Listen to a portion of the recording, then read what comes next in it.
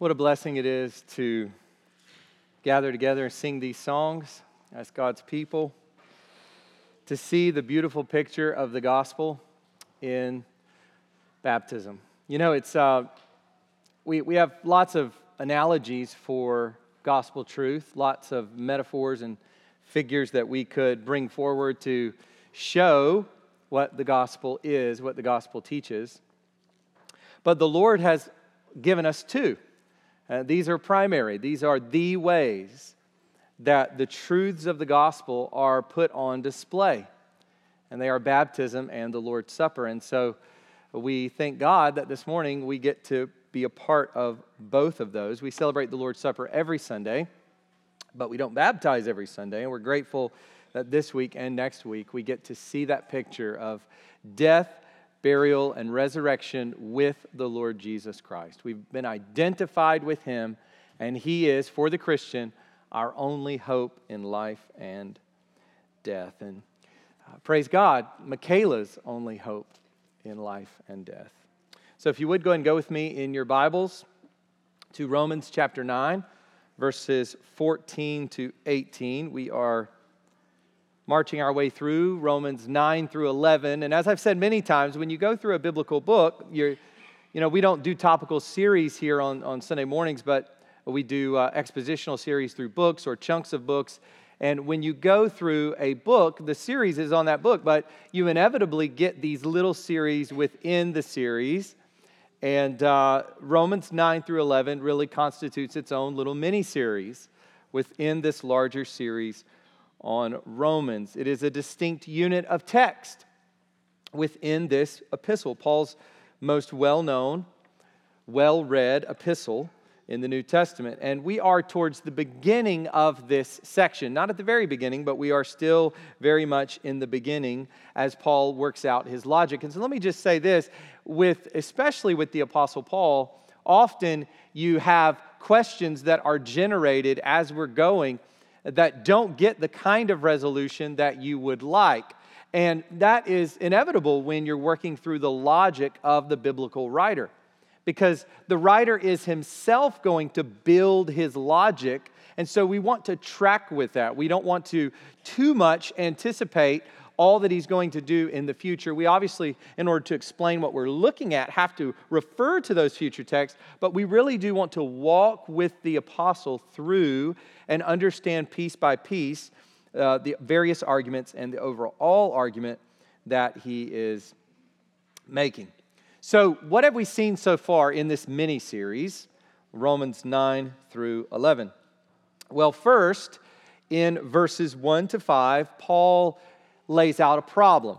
He begins with a problem. And as I've said before, this is a problem that does not seem all that serious to us, but to someone in Paul's day, given the history that had preceded that time, given the significance of Christ and who exactly He is and was, and given Paul's role in redemptive history, this was a really big problem.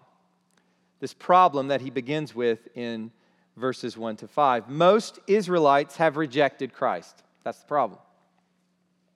Israel is God's people, and they have, by and large, rejected God's salvation through Christ. The ark of salvation has set sail, and most of Israel is not on it. It's an amazing thing. They have rejected salvation through Yeshua, the Lord's salvation. Not entirely. Paul is a testament to that. Remember Paul in Philippians 3, he outlines how he comes from the tribe of Benjamin, and we know that the apostles are Jews, and we know that many Jews were saved at Pentecost, and Jews continue to come to faith in Christ throughout the ministry of the apostles. So not entirely, but largely and corporately. Largely and corporately, Israel has rejected its Christ. Remember what Christ means. It means it's the Greek equivalent of Messiah.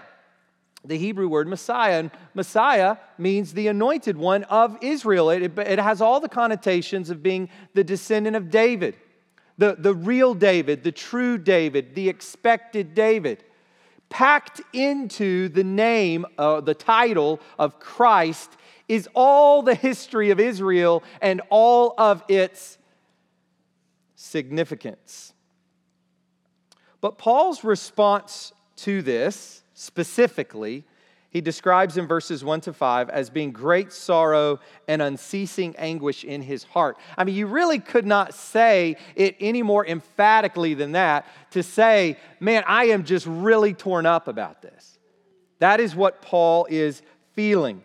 Great sorrow and unceasing anguish in his heart. You really could not say it more emphatically. They are his kinsmen according to the flesh. So for Paul, this is his family. He's out there ministering to Gentiles who historically have been enemies of his people.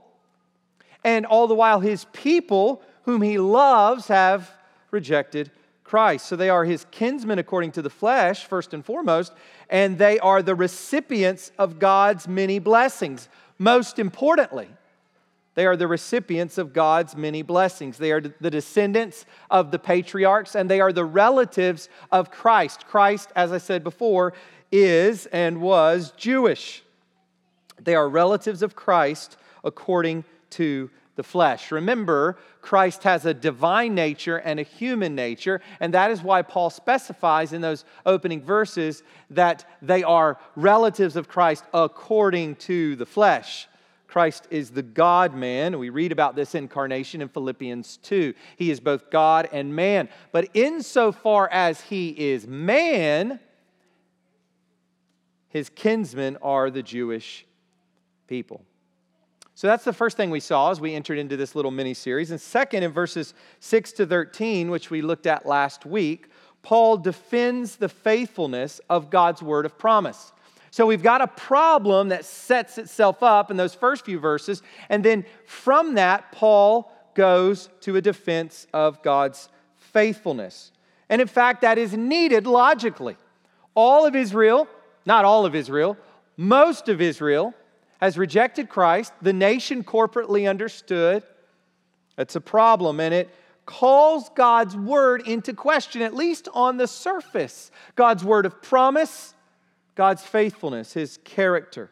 And Paul starts by saying in verse 6, but it is not as though the word of God has failed. And this statement that Paul gives in verse 6 of chapter 9 is really the thesis statement for all of 9 through 11. It is not as though the word of God has failed. Something maybe very unexpected in history has happened. Something that many have questions about. But the one thing you need to know when you leave chapters 9 through 11 is this: God's word has not failed. And although this is the thesis of the entire section, Paul deals with this specifically in verses 6 to 13. Does Israel's unbelief mean that God has been unfaithful? That's the question we looked at last week. And Paul's answer is, of course not. And he gives two reasons for that. First, not all Israel is Israel. So he wants to say first, let's be very careful to define our terms. Let's be very careful that we understand on a deeper level what Israel is. And Paul uses, let me say this, the word Israel in various shades of that throughout chapters 9 through 11. And that's the reason why this section is so difficult to interpret, is because it's multidimensional. The notion of Israel is multidimensional. And here we see that. Paul says, not all Israel is Israel. There are offspring of Abraham, and there are Abraham's true descendants, according to promise. Merely being a descendant of Abraham doesn't cut it. And the fact that much of Israel has proved to be mere offspring and not true children does not mean that God's word has failed. In fact, it has always been that way. You could go through the history of Israel, and within larger Israel, which was dealt with corporately throughout the Old Testament, there was always within that larger corporate, ethnic, national entity, there was always true believing Israel.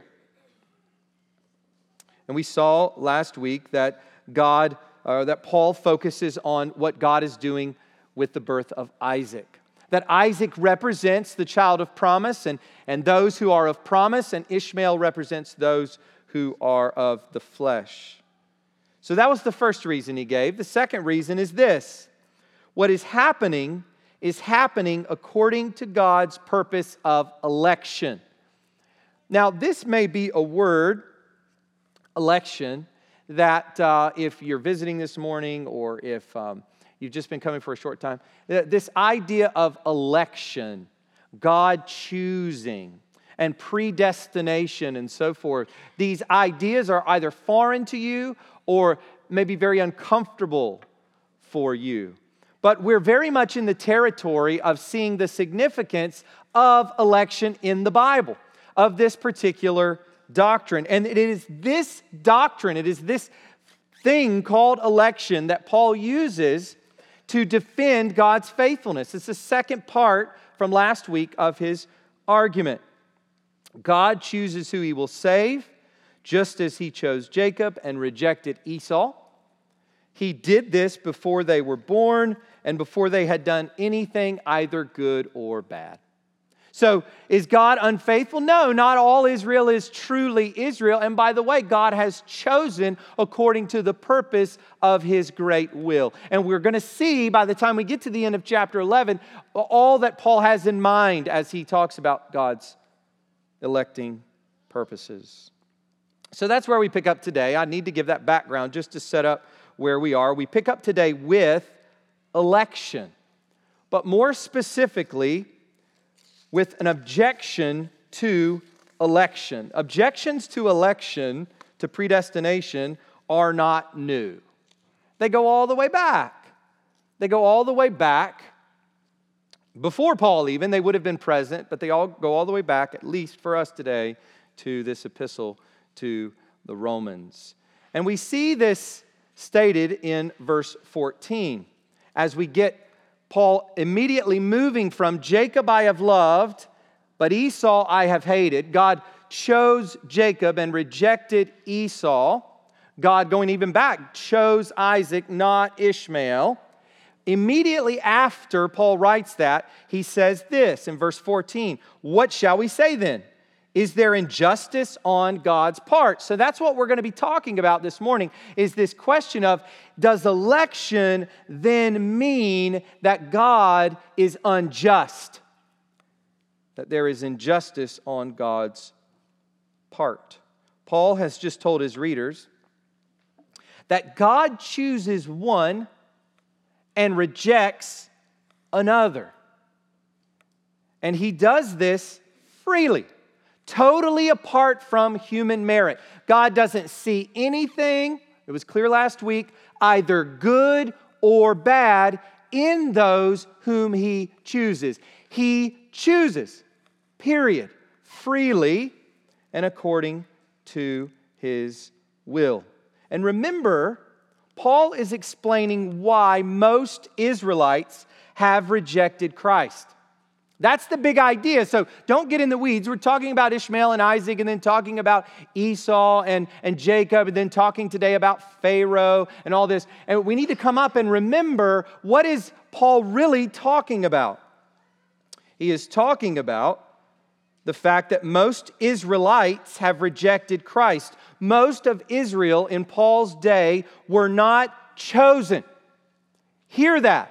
That's what Paul is saying in these chapters. Most of Israel in Paul's day, like Pharaoh, like Esau, and like Ishmael, were not chosen.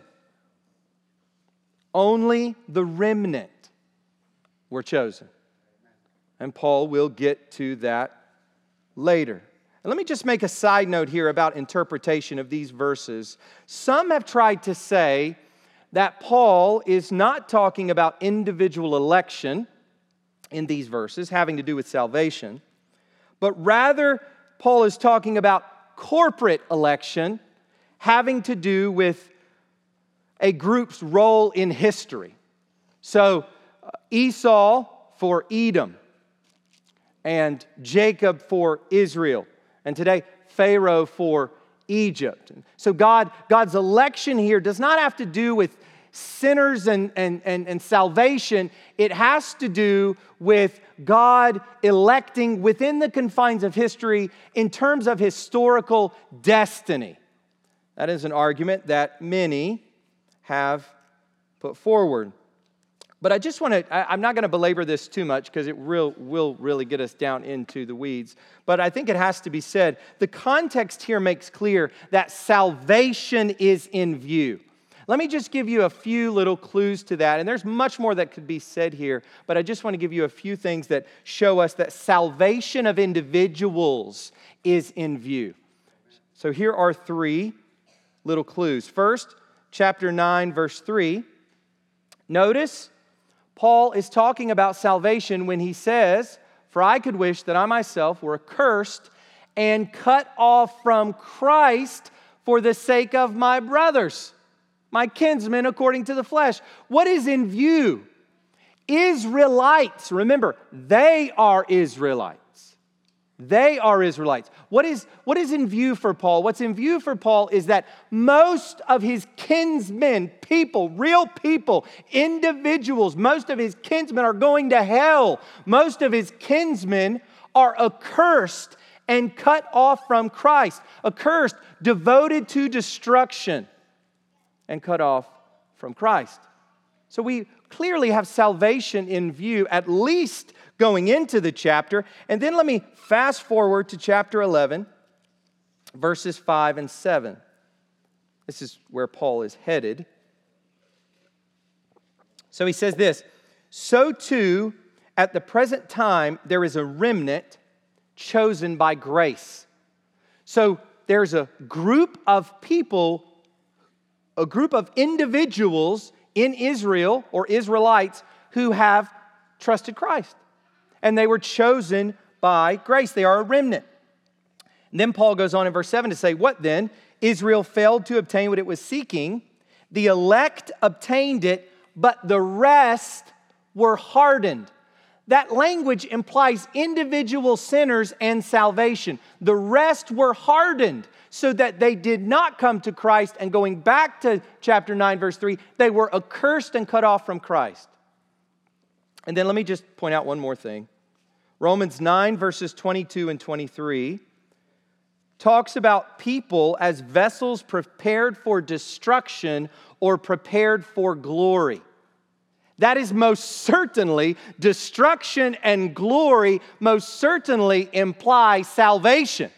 So we're not just talking about, for those who take this passage to just be about historical destiny of peoples, we're not just talking about election on that very historical human plane. We're talking about God's decrees involving individuals unto destruction or unto glory. Salvation is very much in view. Okay, I won't say anything more. I just want to sort of lay that out there because it is important. If you spend any time reading commentaries on this passage, you'll see that is important.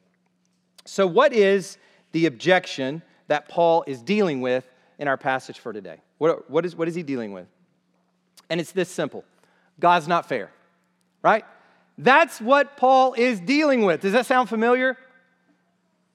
God's not fair. Isn't it interesting that Paul is dealing with the very objection to election that we hear in our own day? The same thing. That Paul heard it then. Hold on. God choosing some and not others. God choosing to save some people but rejecting others.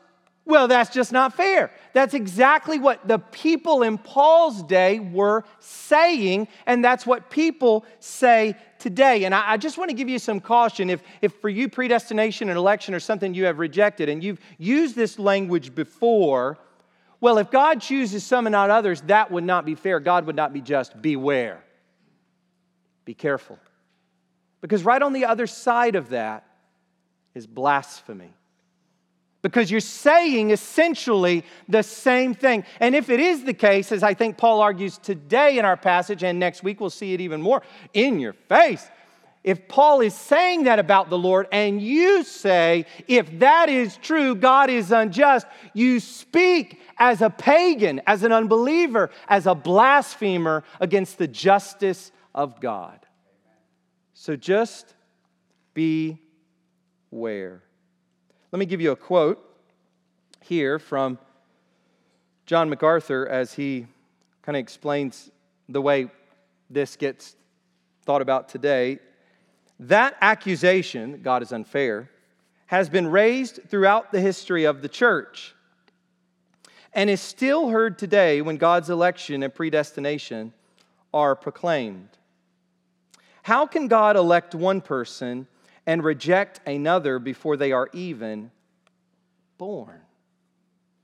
In light of human wisdom and standards, especially in democratic societies where all people are considered equal before the law, the ideas of election and predestination are repulsive and unacceptable. We've seen that. Those doctrines, it is claimed, could not possibly characterize a God who is truly just and righteous. That is the way people talk about this. That is the way, we've all heard that, and probably many of us have said that. I did not grow up Reformed. I did not grow up with an understanding of predestination, and came to that kicking and screaming a little in my early 20s as I came to understand what texts like what we're looking at today have to say, but not just these texts, but others as well. So if you've ever thought that, or if you're thinking that this morning, great. Here's Paul's response to you, right? Here's the apostolic response. If you've ever thought, man, that whole idea of God choosing some and not others is just unfair, Paul's going to respond to you today on that. So the title for the sermon this morning is God's Righteousness Stands. Last week we saw that God's Word stands, and now Paul wants to explain how God's righteousness stands. So God's faithfulness and justice are being defended in light of the fact that the mass of Israel has rejected the Messiah. So if you would stand with me for the reading of God's Word.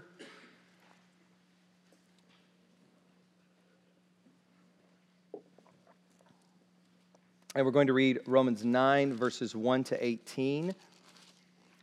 But our text for today is verses 14 to 18. So this is the Word of God. I am speaking the truth in Christ. I am not lying. My conscience bears me witness in the Holy Spirit that I have great sorrow and unceasing anguish in my heart. For I could wish that I myself were accursed and cut off from Christ for the sake of my brothers, my kinsmen according to the flesh. They are Israelites, and to them belong the adoption, the glory, the covenants, the giving of the law, the worship, and the promises. To them belong the patriarchs, and from their race, according to the flesh, is the Christ, who is God over all, blessed forever. Amen. But it is not as though the word of God has failed. For not all who are descended from Israel belong to Israel, and not all are children of Abraham because they're his offspring. But through Isaac shall your offspring be named. This means that it is not the children of the flesh who are the children of God, but the children of the promise are counted as offspring. For this is what the promise said, about this time next year I will return, and Sarah shall have a son. And not only so, but also when Rebekah had conceived children by one man, our forefather Isaac, though they were not yet born and had done nothing either good or bad, in order that God's purpose of election might continue, not because of works, but because of him who calls, she was told, the older will serve the younger. As it is written, Jacob I loved, but Esau I hated. So that's where we ended last week, and that, of course, brings about this response. What shall we say then? Is there injustice on God's part? By no means. Paul just wants to shoot that down with a bazooka. By no means. For he says to Moses, I will have mercy on whom I have mercy, and I will have compassion on whom I have compassion. So then it depends not on human will or exertion, but on God who has mercy. For the Scripture says to Pharaoh, for this very purpose I have raised you up, that I might show my power in you, and that my name might be proclaimed in all the earth. So then, he has mercy on whomever he wills, and he hardens whomever he wills. You can go ahead and be seated. This is God's truth. Let's bow our heads and pray to the Lord. Father, thank you for your word. Thank you for making your purposes so clear to us, Lord, and yet at the same time we recognize our finite minds just cannot wrap themselves around these great mysterious truths, God. They're beyond us. Your ways are higher than ours, and your ways are inscrutable. As Paul will say, who has known the mind of the Lord, or who has been his counselor? Lord, you are far beyond our thinking. Help us, Father, to conform our thinking to your word. And as Augustine said many, many centuries ago, that there should be faith-seeking understanding. We trust your word as it is received, not because we fully understand it, but because it is your word. And then we seek to understand it throughout our lives. Father, we thank you for what you've revealed here, and we just ask, God, that you would humble us and show us your kindness, your mercy, Lord, that we would leave here this morning just being lifted up as Christians by your great mercy. And Lord, for those who aren't saved this morning, that they would be drawn to Christ, that they would see that a life apart from Christ is indeed accursed, and it is a life of destruction. It will end in utter ruin and sorrow and tribulation and utter despair. God, I pray that you would show them the glories of Jesus, and that they would see just the awe of your mind, of your plan. God, we pray this morning that all of our hearts would be lifted up to see Christ and to know you better, to walk with you more faithfully. God, would you guide us now as we go through this text? In Jesus' name, amen. So Paul gives two basic responses to this objection about God's justice or righteousness, and that's the same Greek word translated two different ways, justice or righteousness, and they have to do with these two things. So here are the points if you're writing them down. Paul's response has to do with these two things: God's mercy in electing and God's glory in hardening. God's mercy in electing, God's glory in hardening. So let's look at the first, God's mercy in electing. And for that, we're going to go to verses 14 to 16. So if you would go there with me at this point. He writes, what shall we say then? Is there injustice on God's part? By no means. For he says to Moses, I will have mercy on whom I have mercy, and I will have compassion on whom I have compassion. So then, it depends not on human will or exertion, but on God who has mercy. Does God's election render him unjust, unfair, unrighteous? Paul's response, which we've seen before in this letter, is absolutely not. There is no stronger negative. Paul's reaching down into his bag and he's finding the strongest possible negative that he can. And that's what he uses here. Absolutely not. God forbid. By no means. That would be utterly unthinkable. There are many ways that this can be translated, but we've seen Paul use this argumentative tactic throughout his letter so far. Absurd things that are said to those, Paul asks the question and he says, by no means. Like, for example, should we go on sinning so that grace may abound as we entered into chapter 6? No, of course not. By no means. the same thing is present here. It is unthinkable. It is in God's very nature to be just. And the thought of Him being unjust is the height of irrationality and blasphemy. Your eyes just go crossed when God unjust. To be God is to be just. Part of the problem with all the pantheon of gods of the Romans and the Greeks and others is they were engaged in all sorts of just unjust activity. They were engaged in all kinds of licentious activity even. Demons. They were demonic. We find that throughout Scripture, that the gods of the nations are demons. No, this God is the true God. He is holy and perfect, and He is just. Genesis 18:25, we remember when we were going through that. In that passage, Abraham is talking to God about Sodom and Gomorrah. And he says, "Shall not the judge of all the earth do what is just?" Now, Abraham says that because it's a no-brainer. He's saying, well, you're the judge of all the earth. Of course, the judge of all the earth will do what is just. Psalm 71:19 declares it this way: "Your righteousness," or justice, O God, "reaches the high heavens." There is nowhere where God's injustice could be found because He is intrinsically, perfectly, and always just. In fact, Paul doesn't even like saying these words.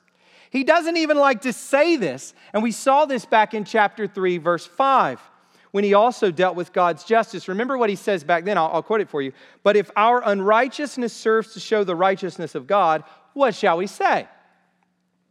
That God is unrighteous to inflict wrath on us?" Immediately after he says that, he says, "I speak in a human way." He doesn't even like saying those words. They're not even his own words, but he doesn't even like to say them. They're so icky. They're so blasphemous. They're so contrary to truth and reality and worship. Of course, God is just. And then here in our text, Paul goes on to give the first part of his answer in verses 15 to 16. So he's got two parts to his answer, and the first comes in verses 15 to 16. So where does he turn? Man, God's justice is on the line. God's righteousness is on the line. Where does Paul turn? Does he turn to a philosophical argument to support God's justice? Well, if you were following many apologists in our day and before, you would think, yes, that's where Paul should go. Does he start with a generally recognized understanding of justice among human beings and then apply that to God?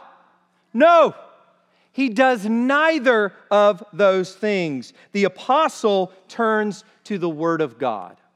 He turns to Scripture. Quoting Exodus 33:19, he says this: "For he says to Moses, I will have mercy on whom I have mercy, and I will have compassion on whom I have compassion." Here's the problem. And you have to get this. This is a big idea here. We have to get this in view. Justice is the wrong word.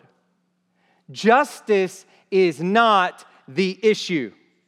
When we are talking about a fallen world, sinful human beings, those who are in Adam, anything good that God would do for us or towards us is not a matter of justice.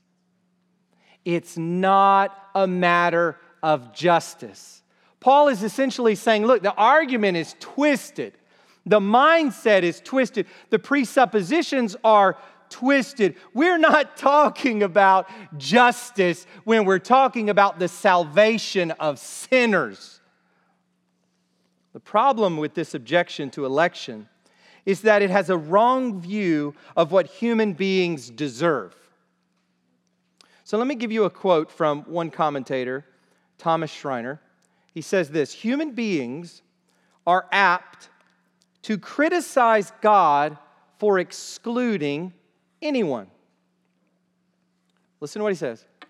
But this betrays a theology that views salvation as something God ought to bestow on all equally.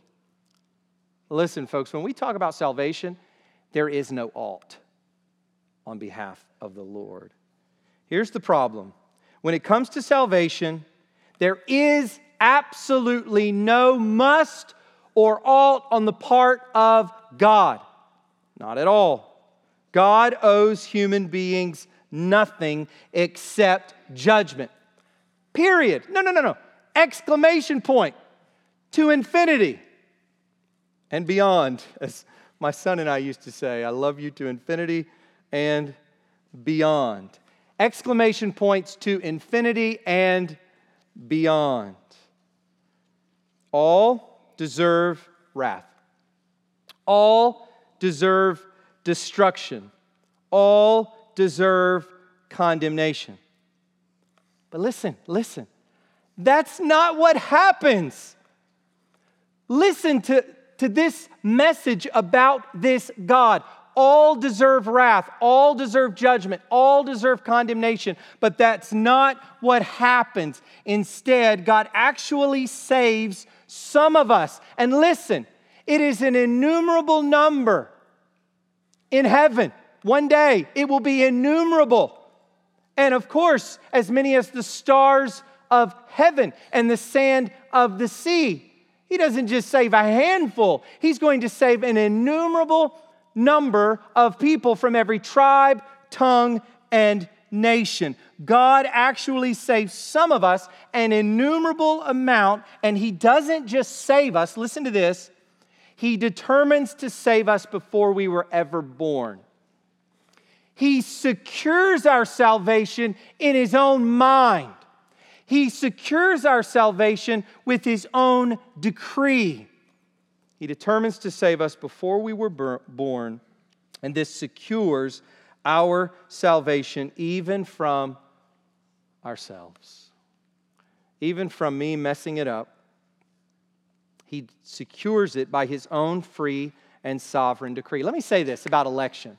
This is what's so sad about many in the Church of Jesus Christ who reject the notion of predestination or election. What is so sad about this for our brothers and sisters who have stumbled over this doctrine and who have pushed it to the side is that in the New Testament, its function is to lift up the hearts of God's people. Its applicatory function is that the saints of God, Christians, would be further solidified and secured and assured in who we are in Christ, and that nothing can take it away. Not even our own wills. So there is great security and great assurance to be had in this glorious doctrine from the Bible. This is not just abstract stuff. This is not just theology for theology's sake. This is about people living the Christian life well and hoping in God as their rock. Our security, mentally speaking, subjectively realized, is what is at stake. The appropriate word when talking about election, this is the big idea I'm getting to here. The appropriate word when talking about election is not justice, but mercy. It's mercy. And that's where Paul goes. To God's declaration to Moses that He is a God who shows mercy to whom He will. He does this freely. And if verse 15 is true, God will have mercy on whom He will have mercy, and He will have compassion on whom He will have compassion. If that's true, if verse 15 is true, then verse 16 must also be true. And so now let me read that verse. So then, it depends not on human will or exertion, but on God who has mercy. Now, I love this verse. I love that the Lord has provided this verse for us. Because one of the things that oftentimes people who reject, our brothers and sisters in Christ who really don't like the doctrine of election or unconditional election, apart from merit, that God does it freely according to His own will and not according to anything He sees in us. They will often talk about how, of course, God does not save us based on works. God doesn't do anything for us based on works. And when they talk about election, they say God chooses based on foreseen faith. I'm going to read the verse again. Verse 16. So then it depends not on human will or exertion, but on God who has mercy. If faith is not to be housed in the will, then I don't know where it goes. It's an internal thing. Faith and love and joy. We talk about these as being internal. They come from the heart. They're exertions of the will. So Paul doesn't just say here, look, it doesn't depend on human striving and exertion or whatever. The word is literally running. It doesn't depend on human running, but on God who has mercy. He says also before that it does not depend on human will. That's the plain teaching of God's word on this question. It's as plain as day. As plain as the leaves on a sunny day. Does not depend on will or exertion, but on God's will of mercy. Mercy is destroyed where it is based on human merit. Nothing internal or external. Listen to this. Nothing internal or external can move God. As medieval theologians would call Him, the first mover.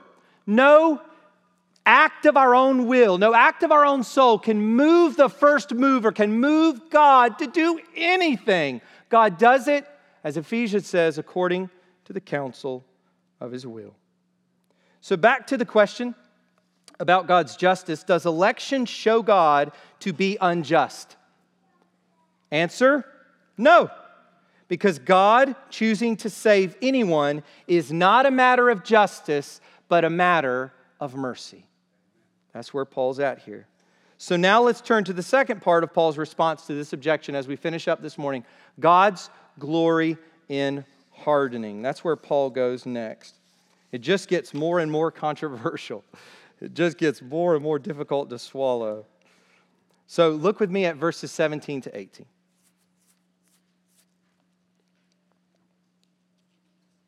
For the scripture says to Pharaoh, for this very purpose I have raised you up, that I might show my power in you, and that my name might be proclaimed in all the earth. So then He has mercy on whomever He wills, and He hardens whomever He wills. You know, these are hard verses. It is not surprising to me that interpreters have really just sort of wrestled with these, and that many have just said, And some non-evangelical interpreters have just said, Paul's just way off base here. Paul's just wrong. Paul does not meet their philosophical assumptions. And so Paul, the apostle's just wrong. And because they have a poor view of Scripture, they can just admit that and move on and have their own kind of theology based on their own reason or whatever else. But many evangelical interpreters who love the Word of God, who believe the Word of God, get to this point and just start doing all kinds of weird stuff, trying to reinterpret and move the words around and go back into these portions in Exodus that Paul quotes and try to find substantiation for something other than what Paul is so clearly stating here in these verses. So, once again, Paul turns to Scripture in his response to this objection. And once again, he goes to Exodus. He cites chapter 9, verse 16. The scene is the 10 plagues. So there we are, plagues coming down on Egypt. We're right in the middle of the plagues. Moses goes to Pharaoh, you remember from the very beginning, and says, the Lord has said, let my people go out into the wilderness to worship me, to serve me. And Pharaoh says, who is the Lord? This is the Pharaoh of mighty Egypt. This is the Pharaoh of the Egypt of the pyramids. The pharaohs were considered gods. And now all those elaborate tombs depict what would happen to them after their death. They'd be going on and sort of they had these little servants that they would put in there with them. And so they would have their servants even after death. This is the mighty Pharaoh. Who is the Lord that I should listen to him? No, I'm not letting our slaves go free. And in fact, they're going to work even harder because you're asking. So God begins to bring the plagues of his wrath, his judgment down upon Egypt. And Pharaoh continues to refuse to let God's people Israel go into the wilderness to serve him. And he says he will. And then he goes back on his word. He wants the plagues to stop. He begs Moses, just beg the Lord. Tell him, I want this to stop. I'll let you do it. And then he goes back on his word. His heart is stubborn and unyielding. And God tells Moses to tell Pharaoh what we read here. So that's the context for these words, what we read here. For this very purpose, I have raised you up, that I might show my power in you, and that my name might be proclaimed in all the earth. So what's going on here? What's going on? The big idea, I think, in this section is glory. That's the big idea that Paul is driving at. It is glory. God is saving his people Israel, and he is judging Pharaoh and the Egyptians. He is showing his power and exalting his name above all so-called gods. Remember, in the ancient world, there were many, many, many, many gods, so-called.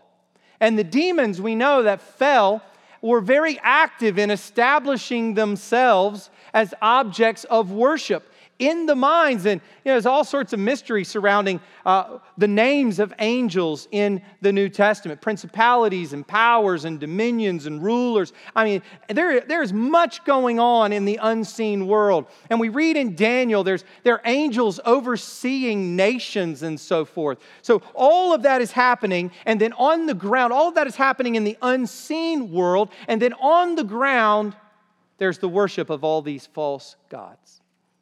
And the Lord is showing his power and his reality over all those so-called gods. The Lord is God, and there is no other. And we see this emphasis of God's renown in Exodus chapter 15, which Jared read to you earlier. This is the Song of Moses. So let me read these verses again, verses 14 to 16. The peoples have heard. This is Moses and the people worshiping the Lord in the wilderness because of what God had done in taking them out of Egypt. So listen to what he says. The peoples have heard. They tremble. Pangs have seized the inhabitants of Philistia. Now are the chiefs of Edom dismayed. Trembling seizes the leaders of Moab. All the inhabitants of Canaan have melted away. Terror and dread fall upon them. Because of the greatness of your arm, they are still as a stone. So what was the effect that the plagues in Egypt and the bringing out of the Israelites and the bringing the waters, parting the sea so the Israelites can go through, and then bringing the waters back down on the Egyptians in their mighty chariots? What was the result of that? What was the purpose of that? That God's name might be proclaimed among the peoples. God was exalted among all of these peoples in the ancient world. And then we read in Joshua 2, verses 9 to 10, Rahab, the harlot living in Jericho, listen to what she says to the spies. She says, I know that the Lord has given you the land, and that the fear of you has fallen upon us, and that all the inhabitants of the land melt away before you. Kings, armies, melting away before Israel. For we have heard how the Lord dried up the water of the Red Sea before you when you came out of Egypt. Glory. That's what God is doing in history. He is glorifying himself. If we don't have mercy and glory as fundamental building blocks for our theology, it's going to fall apart. It's not going to be biblical. and we must have mercy and glory as fundamental building blocks of our understanding of election, or we will question God's justice. Mercy and glory. And Paul's point here is that the electing purposes of God are for His glory, and not just when He chooses to save some. And here we are, the more controversial bit. Not just when He chooses to save some, but also when He rejects some. Also when He rejects some. All election is for the purpose of God glorifying His name. In acceptance and in rejection. In choosing, and to use Paul's language earlier, in hating. And Pharaoh is the perfect illustration of this. That's what Paul is doing. He's using Pharaoh as an illustration. God raised him up, put him on the scene of history. You know, Pharaoh there thinking he's just done it all himself, and all the while, God was working in the ancestors of that particular Pharaoh. God was working in that Pharaoh's life. God was working in that Pharaoh as he came to power. God was working and bringing him to that point, and God had brought him through those early plagues. It even says there in Exodus that he had not wiped out Pharaoh yet. He had not wiped out the Egyptians yet. Why? Because God was working towards the purpose of glorifying His might among the nations. God raised him up, put him on the scene of history for showing His power and making His name known through the rejection and rebellion of the Pharaoh of Egypt. So what about this hardening business as we finish up this morning? Hardening. We are told throughout Exodus chapter 4 to 14 that God hardened Pharaoh's heart. Pharaoh hardened his own heart. And just simply that Pharaoh's heart was hardened. So we're told that all throughout that narrative, chapters 4 to 14. God did it, Pharaoh did it, and it happened. So what do we make of all of that? I mean, did God harden Pharaoh's heart because Pharaoh had already hardened it? Or did Pharaoh harden his heart because God had already hardened it? These are the sorts of questions people, get into and discuss. But Paul's emphasis, notice this, go back to Paul. What is Paul saying here? Paul's emphasis is on God's sovereignty over Pharaoh's heart. And that is why it says, I have raised you up. Do you see that?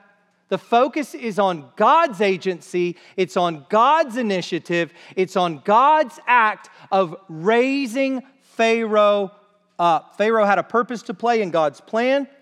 God's rejection of Pharaoh led to His salvation of Israel and His glorification over the gods of the peoples. That is pure and simple what is going on. We see a similar situation with Judas, don't we? Pharaoh's not the only person that causes us this sort of philosophical, theological problem as we think through it, but also Judas. I mean, did God ordain that Judas would betray Christ because He foresaw Judas's heart, or did Judas do that because God ordained? He's called the son of perdition. These are the kinds of things that just really boggle our minds. But we have to go to the same point here with Paul. I have raised you up. The same, I think, we would conclude about Judas. And yet, as Exodus makes clear, and here's the important part that we need to tie back into it. As Exodus makes clear, and as the Gospels make clear, both Pharaoh and Judas are responsible for their own sin. Now that's where we can't penetrate. You cannot get a spear or a sword sharp enough to penetrate that. It's not going to happen. It's not going to happen this side of heaven. And I'm convinced that the reason so many people reject these doctrines or push them to the side is because they think that because they can't penetrate it, it must not be true. But there's so much that we don't understand about the Lord and about His workings in people's hearts and about people's hearts. There is so much we don't understand. I mean, even after all of these chapters, Paul gets to the end of chapter 11 and he says what he says about God's inscrutable ways and His mind. Who has known the mind of the Lord? What we must conclude is what Scripture concludes. And what we must take to be true is what is clearly here on the surface as we read these verses. It is not according to human will or exertion, and it was God who raised Pharaoh up. Let me give you a quote from Calvin. Of course, it's probably most fitting to conclude with a quote from Calvin, as this whole doctrine has been called Calvinism. I remember when I was applying for various churches when we were leaving Edinburgh and looking at churches, frequently you would read on job postings for pastoral ministry. You would read, sometimes, and not a Calvinist. So I didn't apply to that one. And not a Calvinist. And not a Calvinist. So this whole idea that we've been discussing, this is Pauline. This is Paul. We've been reading Paul. We haven't looked at Calvin at all.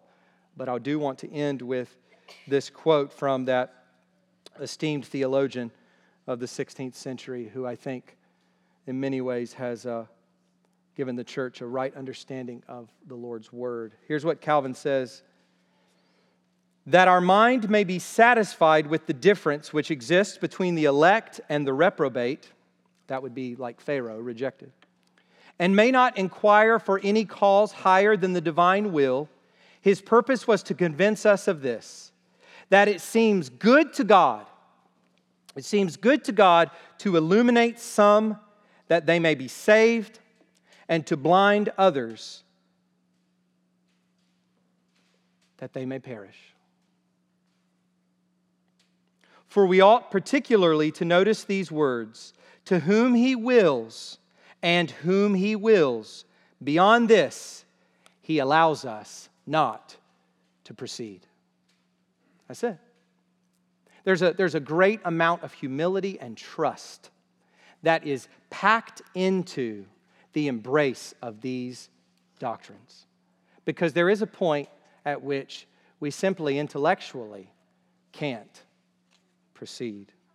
So the conclusion must stand as it does in verse 18. So then He has mercy on whomever He wills, and He hardens whomever He wills.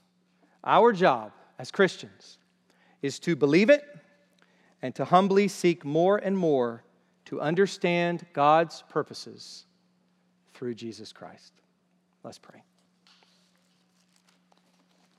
Father, thank You for Your truth, and we confess that these are difficult things to settle in our minds, Lord, especially in our culture, and I would say especially as a father.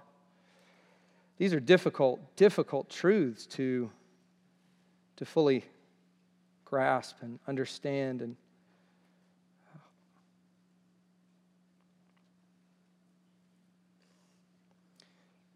even just to come to terms with, Lord. It's not up to us. We can't make it happen in ourselves, and we can't make it happen in our kids. But God, we know much about You. And we know about You supremely through the cross. We know that You are a saving God. You are a loving God. So much so that You, the eternal God, sent Your only Son to not just get beat up by humans, but to bear Your wrath and hatred against sin. So God, surely we can rest in the wisdom of your ways. Surely we can rest in your faithfulness and your justice and your goodness and your mercy, even when we can't fully explain it or understand it all. So God, we pray for help, that you would grant us mercy. We pray for our kids and our loved ones who do not know you. Like Paul, we grieve over their lostness, and we ask that you would be merciful, that you would save them. God, we know that you ordained to do things through prayer. And so we pray for all of our little ones, for all of our kids especially, and all of our grown kids. Lord, many in our church who have grown children who do not know the Lord, who do not know you, God. They don't trust you. They live for themselves, live for idols. God, would you be merciful to the children of Christian parents in this church, we ask. And we praise you, God. We thank you for the Lord's Supper, that we get to see this other picture of the truth that we feast on Christ. And He is our nourishment, and He is our lifeblood. We pray that we would, through this time, worship you. In Jesus' name, amen.